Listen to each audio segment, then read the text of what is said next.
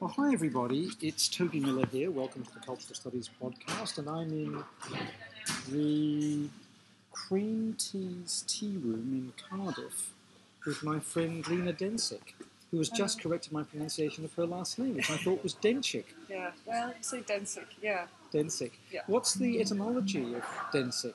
It comes from Slovakian actually originally, but it was changed during the war. My father's Jewish and came from my grandparents, and it was changed from Deutsch to Dencik during the war to try and hide, because Deutsch is a very Jewish surname. Right. So it was changed to Dencik, yeah. Oh, interesting. Yeah. And then, of course, he actually didn't stay there. I mean, you grew up between sort of Denmark, Sweden, England. Is that That's right? right. Yes. Right? Yeah. Well, my grandparents fled to Sweden. So my father was born in Sweden, raised in Sweden. Met my mum, who's also Swedish, and then they moved to Denmark. So I was born and raised in Denmark, but I have a Swedish passport. Right. And then moved to London when I was 14. I went to school there. Right. Yeah, with my family. Right. And now here you are, a professor in Cardiff. And tell us about some of the research you're up to right now. Like, what's turning you on? What's interesting you now? Yeah, so at the moment I'm doing some research for a book that I'm writing together with somebody else who's at Brunel, actually, Peter Wilkin. And we're doing some research around the transformation or changing nature of labour movements, looking particularly at the role of new and social media in that. So trying to kind of get a sense of how worker resistance is trying to take advantage of these new technologies and challenging corporate power. So I have just been to New York, for example, in December to look at the fast food workers' protests there, and exploring a little bit whether there was a role of social media, which was how it was talked about a lot, or how that role was sort of actually in place, really. So that's the things that... And are you finding patterns in terms of different parts of the world or different industries or different genders or ages or races within industries, say? So we're focusing sort of on low-wage workers. So we've also looked at Cleaners campaign in the UK, Cleaners for Justice campaign, and I'm going to also look at domestic workers in Southeast Asia, where there's also supposedly in places like Singapore and Hong Kong, new media technologies have been sort of significant in mobilizing or organizing domestic workers there. But I think it is very different from case to case. I think in some instances, I suppose what we're finding is that social media gets used differently by different groups. So some of it is about engaging in counter-PR against corporations. Counter-PR? In a way, so... counter-public relations. Exactly. So, for example, I spoke to some people from the Starbucks Workers Union, also in the US, and that's the sort of tactic that they used a little bit of initially, because you can do that with a company like Starbucks, who rely so much. Yeah, with any big corporation. It's hard and they to see do with themselves a little tea room like this. You can't really do it, can you? It would be different. Yes. Well, you could, but what's interesting about it is, well, they could use the idea that Starbucks sells itself on being a good employer and a nice employer, by actually highlighting that not only sort of the conditions that baristas were working in, but also that a good employer would have a union in place. You might argue around that point. And they have a funny word for their baristas, don't they? Aren't they? They're not called executives. Right. But there's some word, at least in the United States, that they use. Our consultants or something like that. Right. Yeah, I'm not surprised, to try and get them to feel more empowered, I guess. Yeah. Right. So, but in the case of the fast food workers, for example, what we found was that social media hasn't played a particularly significant role at all. The way that it's been used has been in terms of organizing and mobilizing, but the way that it's been used primarily is to try and give the impression that it's a sort of worker-led grassroots movement more than perhaps it actually is. It's very union-led, in fact. Very union-led. It's a traditional organising model. Exactly. Rather than something that's from below. Yeah, so it's sort of funded and organised by SEIU, the Services Employees International Union, who had worked with community groups to organise fast food workers, but social media there has been used as a tool to make the union seem less present. This SEIU is notorious in the United States and in the labour movement there in particular for talking the good talk about grassroots organising, but in fact accreting more and more power to its bureaucracy. Brings out the inner anarcho-syndicalist or trot that lurks unbidden in all of us, just waiting for the right stimuli to leap out and identify Andy, what's his name, as wicked. Yes. Yeah. Right? That's it. Agree with that. Yeah. Now, can I ask you a definitional question, which perhaps I should have started with? Social media. What are the antisocial media? The antisocial media. What are antisocial or non-social media? Right, so I guess as opposed to sort of mainstream media, I guess the idea that it's from one way to many. So Facebook's not a mainstream communications company. Well, no, absolutely quite. So I suppose more we should emphasise on the direction of communication. So the direction of communication. Yeah, I suppose the idea of the social. This is how some people define it: is that it's about being connected in a way that you haven't been able to do with traditional media, and that's what makes social media different. But then you are identifying social with connectivity, which may not be enough, perhaps. It's interesting because it takes us back to the old Brechtian fantasies of what radio should be. When radio was to be two-way and there'd be choral responses by workers that could also inflect the drama that was being enacted in the studio. Right? Yes, yeah, it's true. Yeah. No, I think others. That's been said more and more that this idea of social media isn't new with this new technology. We've had ideas around this before, especially with radio, I should say. Yeah. Okay, so it's something that you see being a bit spotty. It's quite interesting, there are attempts to connect Mexican employees of Foxconn with Indian employees of Foxconn and Chinese employees of Foxconn. Okay. Through grassroots social movements, particularly people dealing with sexual oppression in the workplace, gender oppression in the workplace. Okay. Yeah. And also people across maquiladoras as they're assembling television sets. And Foxconn, what do you mean? Would you say so? Foxconn? Foxconn has 1 million employees. Okay. It's a Taiwanese-based company. All right. And it manufactures all iPads, iPhones, and so on. And it became notorious because of the number of worker suicides in China a few years ago. Yeah. And it's facing mass organising through social media across different countries. It has employees in every largely populated third world country, basically. And it's just beginning to open up, interestingly enough, manufacturing centres in the United States, because manufacturing is returning to places like the United States big time. Really? Okay. Yeah. And also Latin America, away from China. Anyway, whatever.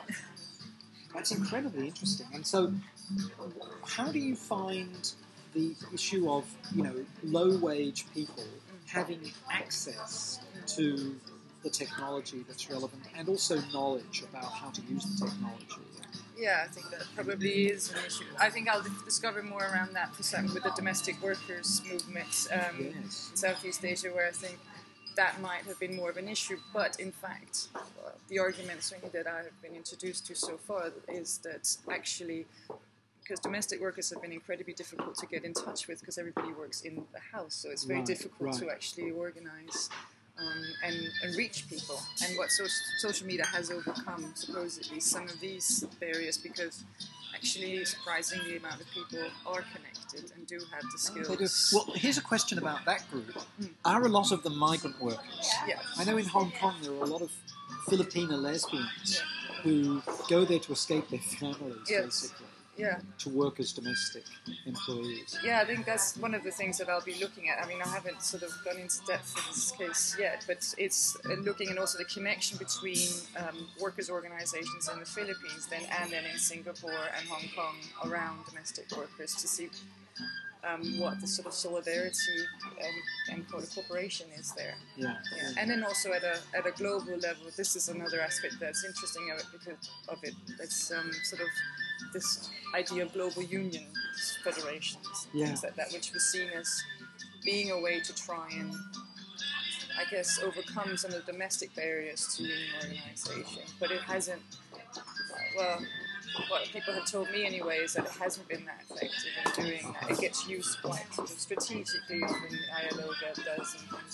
But for the domestic workers, they did create an international domestic workers network, which seems to have been quite successful in organising and getting domestic workers recognised as workers, which is one of the main First things. step. Yeah. Now, you just mentioned the ILO, and actually that's going to be my next question. This is the International Labour Organization, Yes. folks, which is one of the few remaining League of Nations entities. The League of Nations that was created after the First World War as the peacemaking organisation that would bring world government to us and save us from the horrors of the Great War being reenacted. Still waiting for that one. The ILO started being still going, and I'm wondering what its attitude is to all of this and whether it's trying to enable workers or how you see it. Well, they're very involved in the domestic workers thing, for example. Okay. So, yeah, and have worked with this International Domestic Workers Network.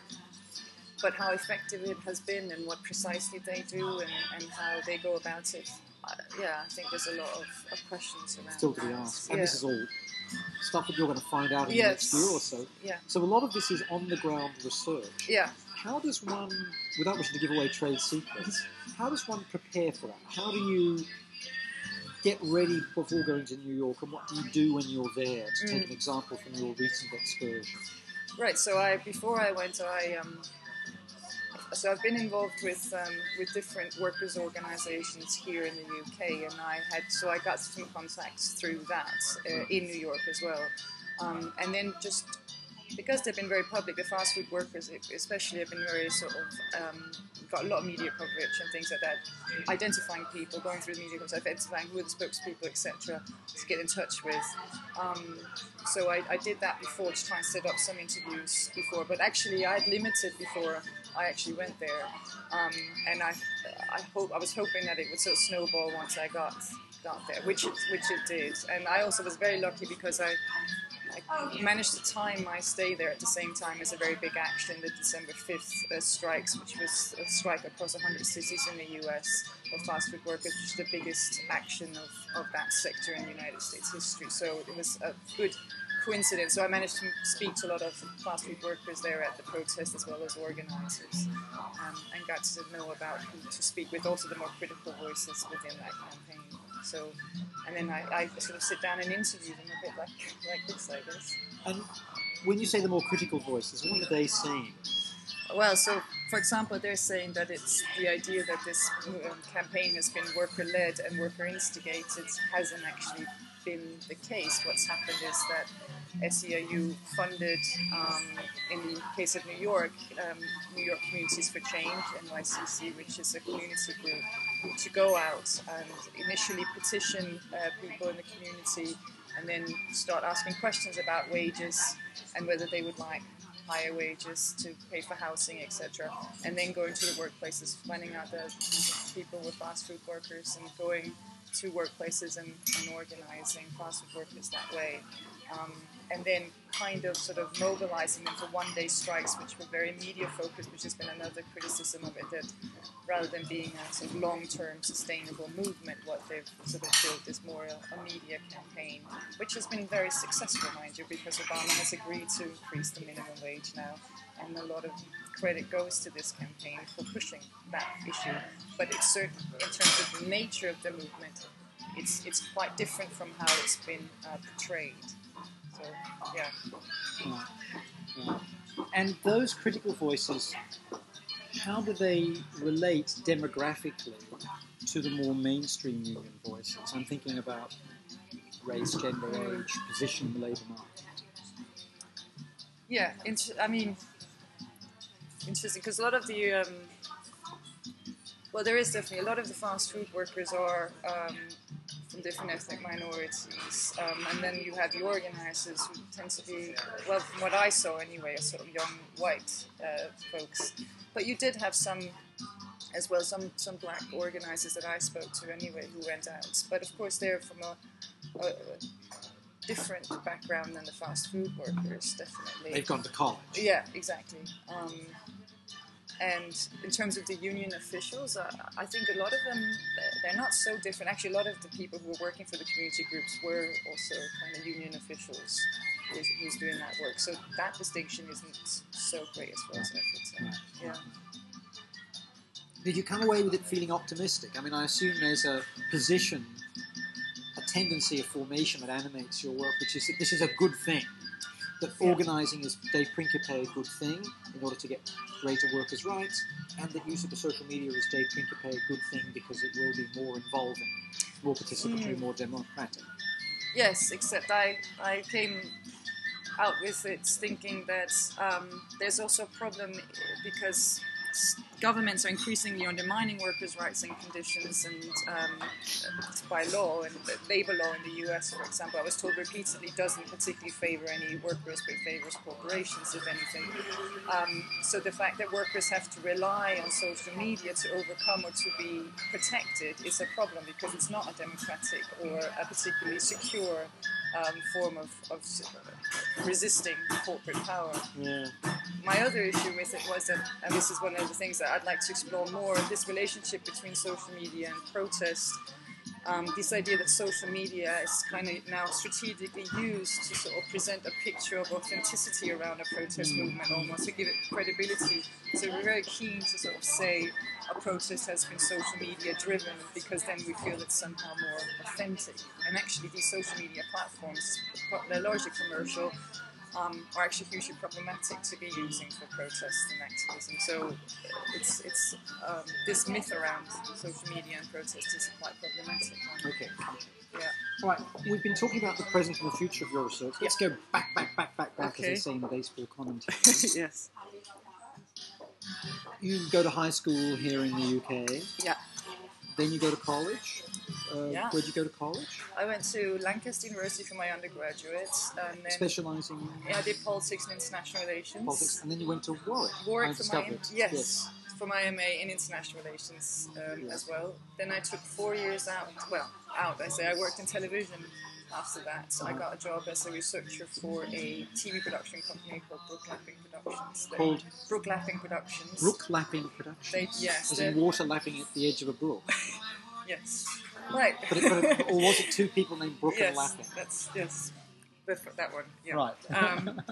So it's actually run by Anne and Brian Lapping, who are documentary makers of this kind of old school style, big sort of Middle East documentaries, Arab world in the West, or Iran in the West, and they do programs like that. I didn't do programs like that, but they do in that company. So I worked there as a researcher and a producer eventually. And what did you produce? I produced mainly programs, current affairs-y type programs for educational television, so around education issues. Yeah, it was slightly strange. My best thing was I did a history documentary for the history curriculum on the Kindertransport, which I mentioned before as well. Which was this rescue mission in 38-39. So I did a documentary about that to be shown in schools. Wonderful. Yeah, then I left to do a PhD at Goldsmiths. Can you tell listeners a little bit more about the documentary? Okay. Particular one. It's a very important topic, and I must admit I haven't seen the film, but I shall endeavour to do so. Yes. It was a rescue mission that took place 38-39,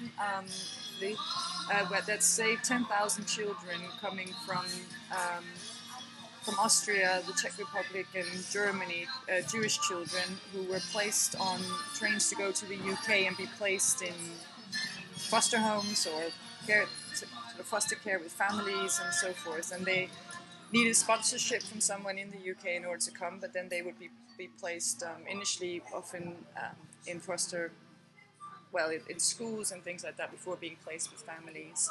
And for this program, I then talked to some of these children who had come over about that experience and about integrating into the British school system, particularly because this was supposed to appeal to British school children, how they interact with people who come from other countries into the classroom.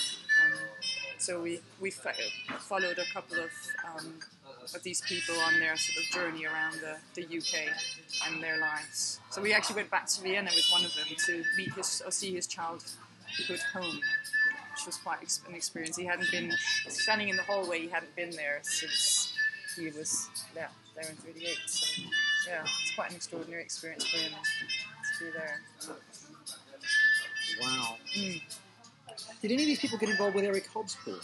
Because he'd come from Vienna as a slightly older person 4 or 5 years earlier. No, not that I think of. These people, no. I don't think that any of those were. I don't know. Did he come on the Kindertransport? No, he was older. Okay. And he came in the mid-30s, I think, but from Vienna. So I was just interested in whether, I think I've got that right, whether there was any connection. Not with any of the people that we spoke to anyway. And did people who come over fleeing the pogroms provide particular contact points, or was it just any old, decent Church of England person? In terms of where they were placed afterwards? Yeah, or who sponsored them? Yeah. It seems to be quite... I'm not sure exactly how people were, actually, who was chosen to go and so forth. It was the parents who tried to get contact with people they knew, etc., elsewhere to try and sort it out. So it was... and I don't think that they particularly knew how it was being organised and so forth. And it stopped after quite quickly, actually. It only went for about a year. So, Sure. There's a mini-series in Australia made by Kennedy Miller, who made the Mad Max films and The Witches of Eastwick, called The De Niro Boys. Right. Do you know about this? No. It might be fun for you to watch sometime. Okay. It is a dramatised mini-series about a vast shipping troupe, 400 children, who I think were turned away from London and New York and ended up in Sydney, and who became basically the people who reconstructed Australia after the Second World War. All the intellectuals, the orchestra leaders, and the psychiatrists, the psychoanalysts, you name it. One of those things where you weren't allowed to be just another guy or gal. Yeah. Right? Yeah. Yeah, it's very interesting. Oh. Okay, so you've blended your international politics, political economy interests with media. Yes. And then you skedaddle off and do a PhD at Goldsmiths in London. And whom do you work with there? James Curran was my supervisor there, which was fantastic to work with, really. And it was looking at. Do you want me to explain what it was about? It was so it was precisely this informed by having a background in international relations and politics and having then worked in the media. And one of the issues during my MA that I had been a bit concerned with was this sort of global turn in politics and how that was being explained and described. Global turn in politics? Yeah, so the idea that we were moving towards a global space of politics. So there was increasingly, you talked about global governance and global civil society, which is eventually what I explored, this concept of global civil society, because my issue with it was that it seemed to have very implicit understandings of developments happening in media, and that this was what was aiding these transformations, which I had an issue with how that explained media developments. So I explored sort of journalistic practices or developments in news to sort of match this with this concept of global civil society, and sort of saying that actually global civil society isn't really supported by these developments in media, and media develops in a far more contradictory way than necessarily one that moves us towards an expanded space of politics. So that was what my PhD was about. Did it have some empirical studies? So I looked at 3 different types of news organisations. So I looked at BBC World News as the kind of global news outlet to look at how global issues come about and get explained, and a sort of shockingly unprofessional presentation of BBC Worldwide. Astonishingly done. Oh right, yeah, no, absolutely. I say this. I was once a presenter on it. Oh really? Yes. Gosh, okay. When was that? Before you were born. All right. 1999. Oh, not I was born, but okay, yes. Yes, wow. No, but shockingly poor standard. But anyway, okay, so that was one. Yes, that was one, and then I looked at Los Angeles Times as a kind of local or national newspaper and how they interacted with this kind of global public sphere idea. And also we were discussing the Chandler family at dinner last night, former owners. Yes, exactly. Which is partly why I chose that case study, being able to get access to. Because you had a family connection. Exactly. See, the Jews really do own the media throughout the United States, even when the Chandlers are the sort of waspiest family imaginable.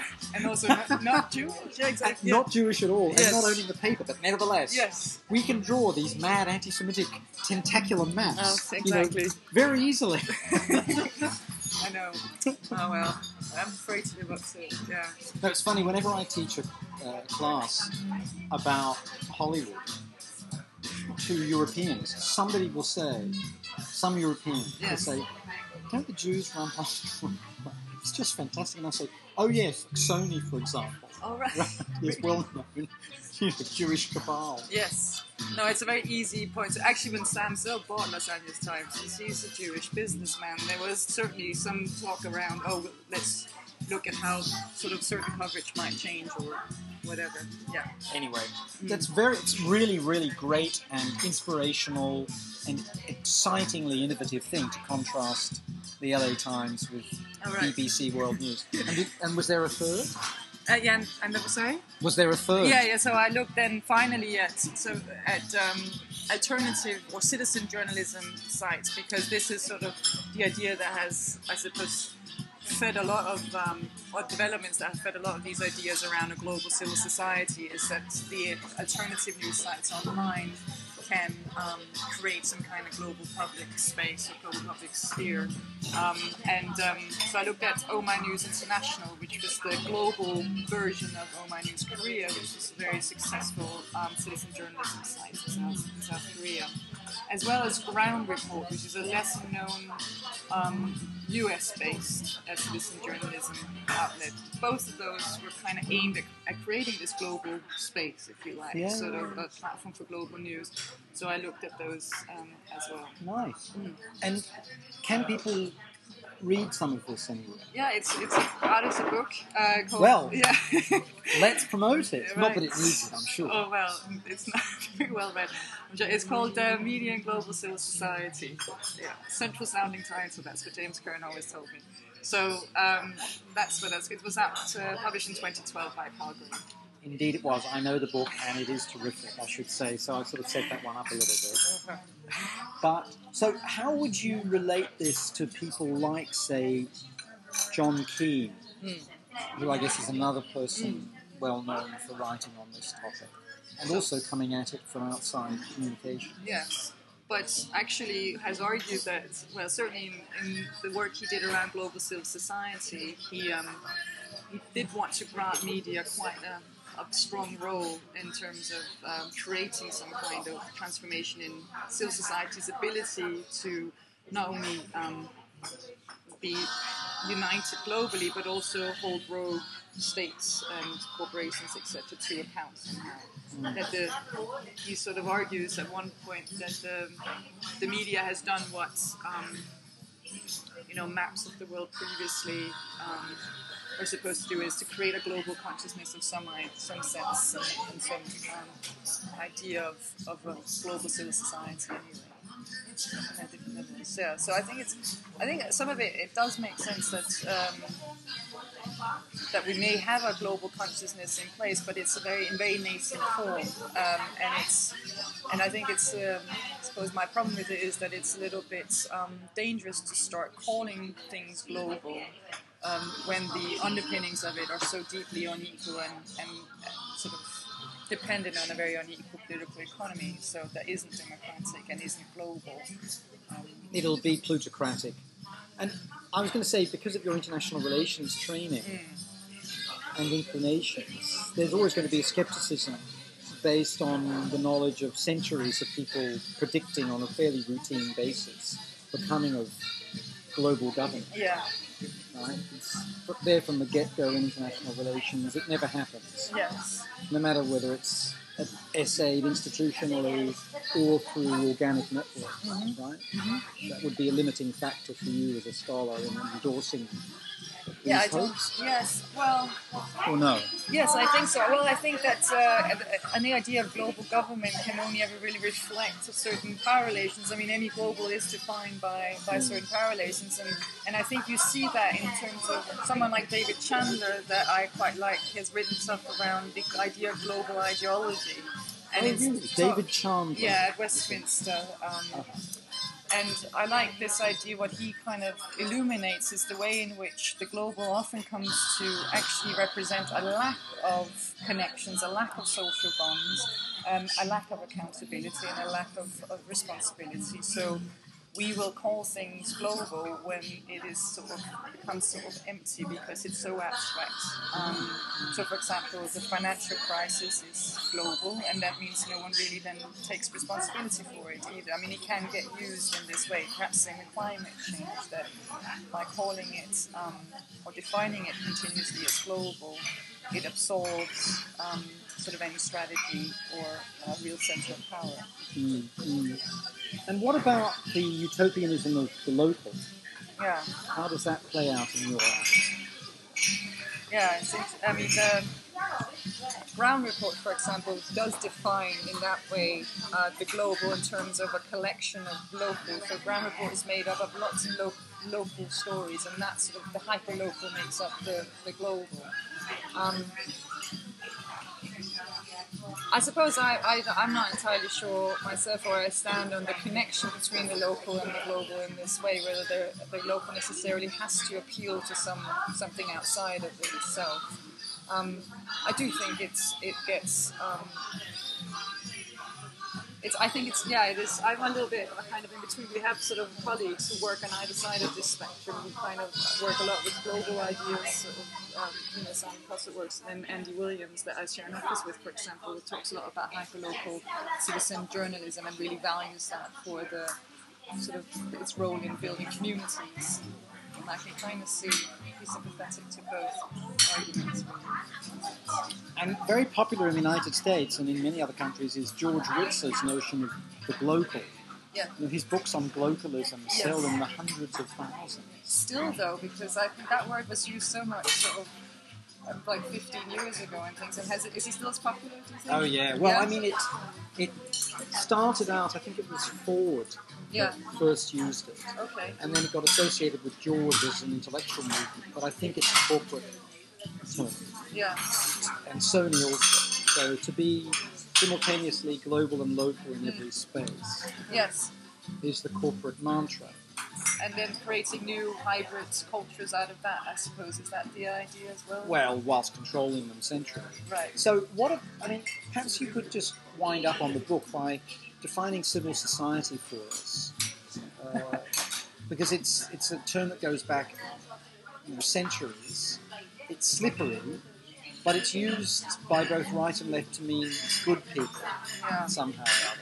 Outside of state and outside of market is often kind of how it gets defined. That's certainly how I understood global civil societies to have been used in the literature predominantly and gelled together communicatively as well.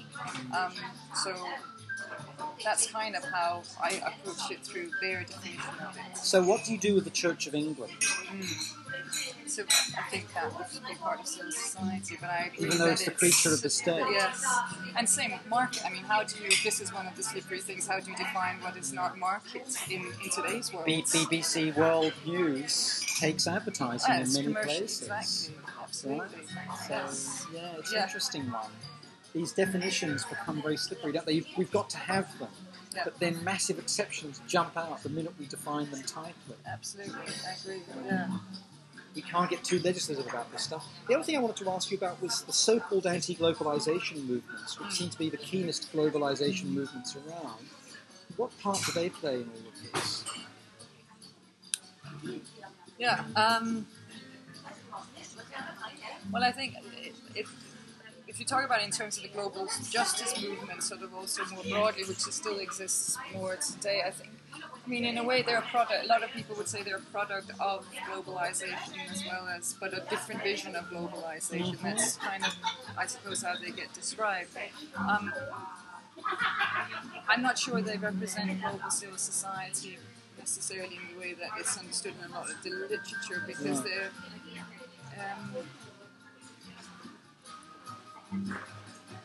I think because there are quite a lot of complexities within those movements. I mean, I'm not an expert on those movements, but I understand that they increasingly have become more locally rooted anyway. Mhm. If you look at something like Occupy, for example, where local space actually came to matter an awful lot. Mm. What about other globalizing entities that use the media? I'm thinking of, for example, narco-traffickers who get very involved in the media through the creation of narco-literature, narco-novelas, etc., etc. Where do non-state terrorists and global criminals and criminal entities fit in the idea of civil society, especially because a lot of them use the media all the time? I mean, this is, so again, the romanticization we have around civil society doesn't want to include the bad people in this, but of course they are. Yeah, I mean, they need to be a part of it. So the idea, for example, that we have a kind of global moral order in place and things like that is quite problematic when you actually start, because it would exclude an awful lot of groups that are also part of global civil society. I mean, Keane is quite good on it, because he will sort of say that civil society is also defined by some civic, kind of civil notion, which sort of imply a kind of non-violent attitude and so forth. Would it? Well, that's interesting, because a lot of these groups provide social welfare and extraordinary benefits, Right, including healthcare to the poor and the underprivileged. So their own idea of global justice, I guess. Right. You bet. Yeah. And localism. Oh. Anyway, that's a fascinating one. So the book's out from Palgrave. Yeah. It's a British firm, I guess, Palgrave Macmillan, or was it a US firm with an office both. here? It's Yeah, both. yeah, Okay. Palgrave Macmillan, yeah. Okay. They have New York and base in Stoke. So that came out in 2012, Yeah. and you've done some other research as well. Could you just give us a little...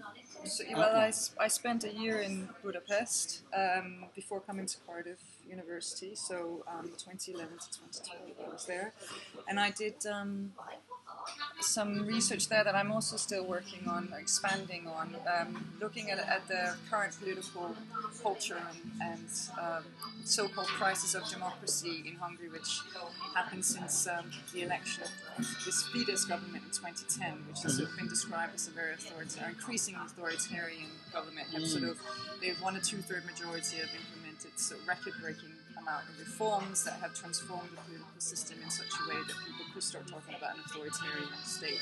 First one being the media law, reforming that, for example, so it became under much tighter government control. And that has sort of created protests within Hungary and certain movements. So the one that I had looked at together with a colleague there, as well as the Peter Wilkin again that I've worked with before. And then Eva Bogner, who's a sociologist in Hungary. We looked at a movement called 1 Million for the Freedom of Press in Hungary. 1 million for the freedom of the press in Hungary. That's right. And they came out of the media reform in 2010, but started as a Facebook group. And it was about sort of getting likes onto, or people joining this page, or liking this page. And then developed from that into organising protests, which were quite successful in that they got actually 80,000 people and so out in the streets of Budapest. But very tellingly about Hungarian political culture, has had an idea around sort of inspiring civil society in Hungary through providing information about the government that they felt wasn't coming out in the mainstream media, framing it around this idea of the lack of freedom of expression in Hungary with these new media reforms, and then becoming a broader political pro-democracy movement, but that has not materialized, and in fact they've become now part of a political coalition that's going to enter into the elections for the next 2014 elections, so not civil society as we might talk about it. Yeah. What about hypernationalism, anti-Semitism, racism in Hungary, which we read a lot about nowadays? Yeah, so, and that is, this far-right movement has been very strong in Hungary, so particularly around anti-Semitism and anti-Roma issues. And there's this party called the Jobbik Party, which is... Jobbik. Jobbik. Yeah. Pardon my ignorance. No, that's the far-right party in Hungary. Which has now also got elected to enter Parliament in 2010 and had sort of at one point about 20% of the vote. And has grown from a very militant base into a political party as well, and has also entered formal politics. So it shows says a lot about civil society in Hungary. It doesn't exist particularly in the same way. So actually having an impact is often seen the only way you can do that is to join formal politics in some way. But this Jobbik Party has had a huge impact also on the government in pulling it to the right and actually legitimizing some of these anti-Semitic and anti-Roma racist sort of attitudes. Yeah. Wow. And are there coalitions between Hungarian Roma and Hungarian Jews in the face of this? I don't think so. I think they're very different. The kind of anti-Semitism and anti-Roma is very different in nature, the racism, because the anti-Semitism is also targeted around, it's linked to the communist past, which was seen as being, in Hungary, communism and Jews were closely connected, Jewish intellectuals, etc. Whereas the Roma sort of occupy much poorer positions within society, so it's a different attitude. So the anti-Semitism is often gets framed around previous roles that Jewish intellectuals and Jews have had in society as well. Yeah. Interesting. Gosh, that's exciting stuff and complicated. Has any of that been published, or are you still studying it? So it's we have a paper that's going to hopefully come out in I think it's called the Journal of Central European Politics, and about the 1 million freedom of press in Hungary movement. And then it's also turning into a book, which will come out next year, which is going to be called, I think, Hungary's Crisis of Democracy. Yeah, which I'm writing together with these other two. Wow, you're just astonishingly productive. Well, it's not out yet, but yeah, I'm busy with it anyway. Yeah. And one can see a consistency of theme across Hopefully, your projects, and therefore there's a bit of a binding narrative, thinking about the media, thinking about civil society, thinking about voices from below and the oppressed, but trying to be a little wary of some of the utopian rhetoric that comes with this notion of sovereignty and decency that derives therefrom. Is that?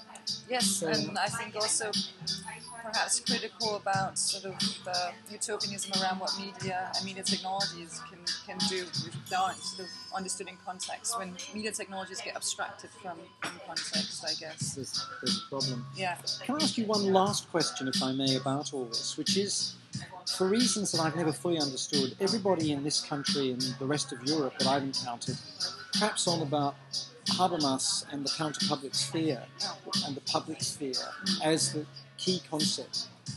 Why is that? Why are people so excited by this? From a media perspective or generally? So from a media perspective, I think it provides a way to understand the democratic function of news. In terms of underpinning a public sphere in today's society. So in that way, I suppose it's useful also to then explore the problems with media in terms of its ability to function as a public sphere, and therefore counter public spheres as alternative ways of understanding media. But do we have a public sphere kind of fetish for everything that is? Perhaps yes. I mean, I'm not always so clear why it gets used as much as it does either. It's also a very liberal understanding of the role of the media in society, and it's closely linked to sort of a liberal narrative of media developments, that media has acted as a watchdog and so forth, spokesperson for the people, etc., rather than as a tool for social control. And of course, I guess one of the key things here that relates to that is the difference between places that have been state socialist in the very recent past that haven't really had free presses at all. One has to be honest about that. And how their emergence into capitalist democracies has functioned when there wasn't much civil society other than in name. But that is clearly a profound problematic for the whole of Europe, and it also applies to the notion of having a public sphere. just as the emergence from right-wing authoritarian states in Latin America Right. saw people mistrustful of statism and very energized by ideas of civil society. Yes, I think there's a very it's kind of this idea of speaking truth to power exists very strongly. And so, I mean, I'm talking about Hungary also as this example of this, right? It's that there is this idea that the state and the political system is deeply corrupt and dysfunctional, and there's a massive mistrust, and so especially amongst young people, and that the transitional period was actually just elite democracy. It was one elite being replaced by another elite, or actually not even another, quite similar elite. So the transition has never been legitimized, and I think that's always going to be a huge problem for how political culture takes form. Oligarchs displace other oligarchs, and sometimes they're actually the same people. Clearly a difficulty across the whole post-Soviet system, which can be partially understood as an oligarchy changing its mind in the context of economic crisis. Dearie me, that's a slightly demoralising note. We should finish with something more positive. Can you give us a happy story to go out on? A happy story? George Soros gave me a fellowship or something like that. Oh, I wish. I can, I only have fingers crossed around fellowships and grants and things like that, so that's all I can do for now, is that I have applications and being processed to get money to do things, and so hopefully I will get those. You'll get that money. Yeah. Well, it sounds to me, whether you get the money or not, and I hope you do, you'll bring these projects to fruition. One way or another. One way or another, that's great. Lina, thank you very much for being with us. Will you come back into the pod, I guess, when the Hungary book comes out? Perhaps with your colleagues. Yes, I'd love that. That'd be Absolutely. wonderful. Thank you.